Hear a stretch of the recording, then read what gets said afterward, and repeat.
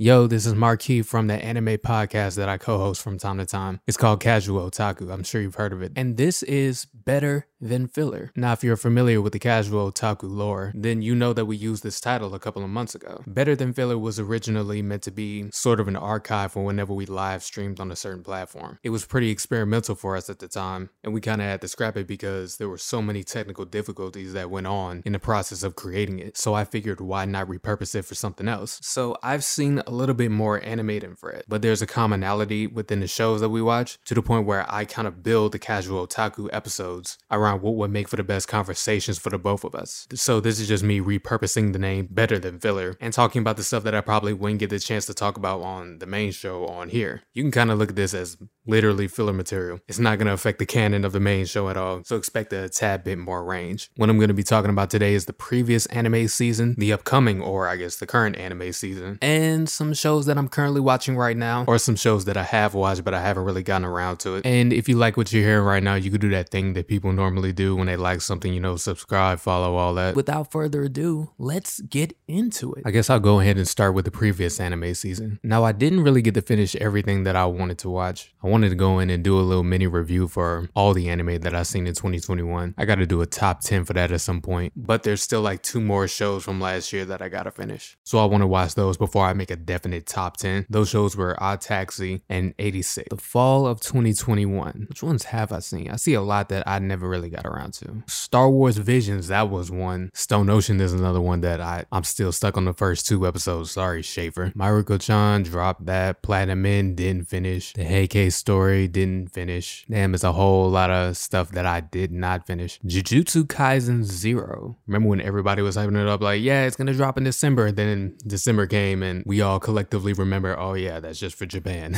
not a worldwide release. Did they roll out the My Hero movie like that? So My Hero World Heroes Mission came out in August 2021. It was released October that same year in the US. That was like a 2-month gap. I'm hoping the same for the Jujutsu Kaisen movie, man. I still got Volume 0 sitting on my shelf. I know I gotta do a quick reread of that at some point. Tact OP Destiny. Yeah, this was another one that I definitely didn't finish. The legendary Madhouse and Mappa collaboration. I only made it 5 episodes in, and I'm not gonna lie, I was just so disinterested in the main characters, and I didn't really feel the motivation to continue. And from what I heard later on, it doesn't really, I don't know, gets better or have somewhat of a satisfying payoff. I don't know, the motivation is just lost on me, unfortunately, because it's such a beautifully produced show. Mushoku Tensei. Now this shit was hard. Yeah, this one was pretty good. Mushoku Tensei is unequivocally one of my favorite anime of 2021. It also had one of my favorite EDs of the year. I'm hoping for a swift return, and by swift, I mean they should take as much time as they need producing the show. Komi Can't Communicate. Probably had the best first episode that I've seen last year. I only have a couple more episodes left. I'm like in the last quarter. It definitely leaves a strong impression at the beginning, and it unexpectedly turns into a little bit more of a slice of life comedy, which I wasn't expecting because of how strong that it started off.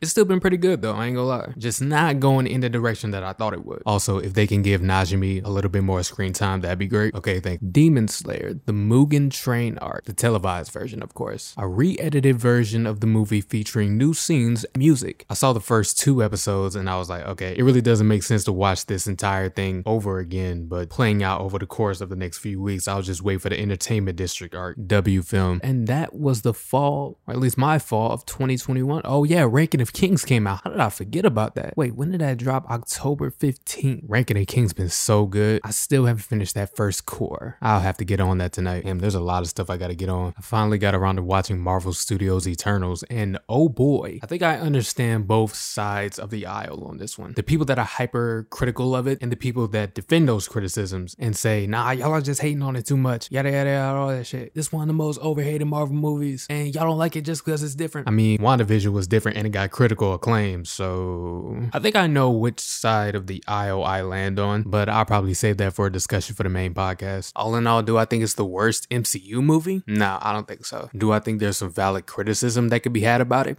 Absolutely. Attack on Titan came back and they dropped one of the hardest openings in the history of anime. Okay, I don't know if I say all that, but I was surprisingly blown away by it. The ending as well. People definitely had a few choice words for the song selection, but I think it fits pretty well for what's going on right now. It's a significant update from what we got in season 4, part 1, on both sides, the opening and the ending. There's a few subtle spoilers here and there, but it's not going to mean anything to someone who has zero context for it. It's definitely one of those, you watch it once and then you don't dig too deep into it after the fact because you'll fuck around and get spoiled for it, which is ironic because I feel like it's one of the best openings. This song selection is elite. I was not expecting the heavy metal. Also, what am I doing? Why am I sleeping on the visual aspects of it? Very reminiscent to that same style of animation that we see in the Jujutsu Kaisen second opening. Well, I guess that's to be expected because, you know, it's the same studio. Whoa, why y'all talking about Candy Flurry on my timeline? They had another opening that dropped for One Piece as well. That makes this the third opening for the Wano arc. This one is pretty good as well, but it was the vibe is a little bit unexpected. Visually, it's pretty consistent with what we've seen so far, you know, the updated art style, all that. But the song selection is very interesting. I didn't think they were gonna opt for a song that was a little softer, especially given the next phase of the arc that they're getting into. It's still a pretty good opening though. Nothing too crazy as far as spoilers go. Sidestep, where am I at with manga? Jump's been gone for 2 weeks. How do I fill the void? Obviously with these two manga right here. I've been trying to catch up on Dr. Stone and Bleach. Dr. Stone, I'm on chapter 151. Bleach, I'm on chapter 88. Bleach right now is like something Sarate. Seeing Kubo's vision on the page uncensored has definitely been a plus over watching the anime for me. The last thing I read is when he fought that Ikaku dude. I ain't gonna lie, this fight is hard as fuck on the page. Was this Sanpakuto always this cool? I don't remember it being this cool. Ichigo's got like 2 more fights after this, right? I don't know. I'll just wait and see. What is the current Shonen Jump lineup? I don't know. I haven't read in like 50 years. All the hype is with Dandadan right now. I will patiently await the return of the Chainsaw Man manga. Also, in the meantime, I read Fire Punch by Tatsuki Fujimoto, and oh my god, I was not prepared for what that series was gonna be and how it ended up evolving. The new Shonen Jump titles right now are Ayashiman, Doron, Protect Me Sugamaru, and PPP. Ayashiman is the future. Doron, for the most part, on the surface appears to be a very standard battle shonen, but would definitely benefit from having a little bit more time to flesh out its story. It's pretty solid so far. The ones that are legitimately frustrating are Protect Me Sugamaru and PPP. So in Sugamaru, there's this girl who comes from a rich family, and apparently there's an assassin after her, or somebody's trying to kidnap her or something like that. The rich family, or the Ojo family, has another family that is loyal to them. They're the Teko clan, and they've been bodyguards for the Ojo family for generations. The assassin's name is Skull, by the way, so I guess the family sees that, oh shit, Skull's making moves, so we gotta give her a bodyguard like ASAP. Enter Teko Sugamaru. Now, he's been training to be a bodyguard for a little minute, and I think he's a little bit younger than her, but here's the kicker. Sugamaru is dangerously incompetent. Incompetent to the point where he's a detriment to just random civilians, as well as the girl that he needs to protect. Within the first 3 pages, in one panel where Sugamaru and old girl meet, this dude sees a bee flying around and he pulls out a whole grenade and blows a hole into the side of the mansion. Don't even get me started on when they go to the school and Sugamaru starts fucking with everybody around old girl because he thinks that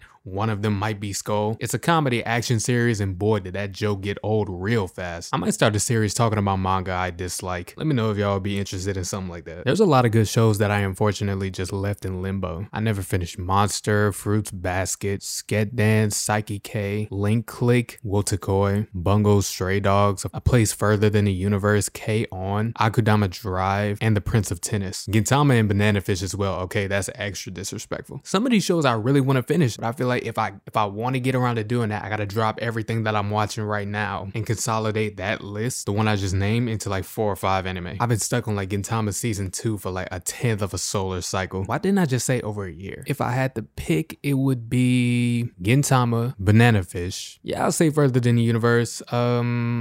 Link Click for sure, and Monster. If you got a better combination from what I just named, you can let me know on the Casual Otaku social media, or you can comment it down below if you're on YouTube. There was something on TikTok that I wanted to check for a bit. Speaking of TikTok, I was trying to post that video I made of the top 10 anime openings that I had from last year, and they clapped the video. It was something copyright infringement or something like that. I kind of based the editing the video off of something I saw on YouTube, but I guess the way you can bypass it on YouTube is not the same way you could do it on TikTok. Straight up muted the video. I'm not really too caught up about it though. It's still on Instagram if you want to see it. I ever think it's weird how we don't know what Jiraiya's last name is, or we don't know what clan he came from. I mean, that was the case for a lot of characters in the show, like Orochimaru, for example. But that would make Jiraiya's story a little bit more legendary, right? The boy who grew up not from one of the major clans ended up becoming one of the most well-recognized and respected in the shinobi world, Jiraiya the Gallant. What's up with this season though? Obviously, we got Attack on Titan, the final season, Demon Slayer, the Entertainment District arc, My Dress Up Darling, the case study of Vanitas, How a Realist Hero Rebuilt the Kingdom, The Girl from the Other Side, and Salaryman's Club. It's a little bit all over the place, and I kind of wish I had a sports anime to balance it out a little bit. The case study of Vanitas, that's some vampire shit. Bones was actually going crazy on the production side with their other shows. I mean, granted, it was only 2, but you know, besides My Hero, they had Vanitas and Skate the Infinity. Both very good. I like Skate the Infinity a little bit more though. They actually made an anime about skateboarding that is absolutely wild. And I'm tripping. There is a sports anime from this season that I got my eyes on. It's Salaryman's Club. I kind of remember it by a different name. Okay, it was called Ryman's Club. That's where the confusion comes in for me. Yeah, this is a sports anime about badminton, and I didn't really know anything about the sport before 2021. I mean, I definitely seen people play it before, you know, but I didn't really care for it all that much. Another weekly Shonen Jump title, Blue Box, one of the main characters plays badminton, and they started explaining a few things, throwing around a few terms, and I was like, you know what, let me go see the rules. Let me go see how to play this sport. And it was actually pretty enjoyable to watch. I was kind of surprised to see at the time that there weren't really any other badminton anime or manga like that. There's actually another badminton anime dropping this year called Love All, I think. I think I'll save the Attack on Titan and Demon Slayer talk for the main podcast. All right, and that's pretty much all I got. This was better than filler. I don't really have all that much for an outro. If there's something that you want to hear on this in future episodes, then let me know. And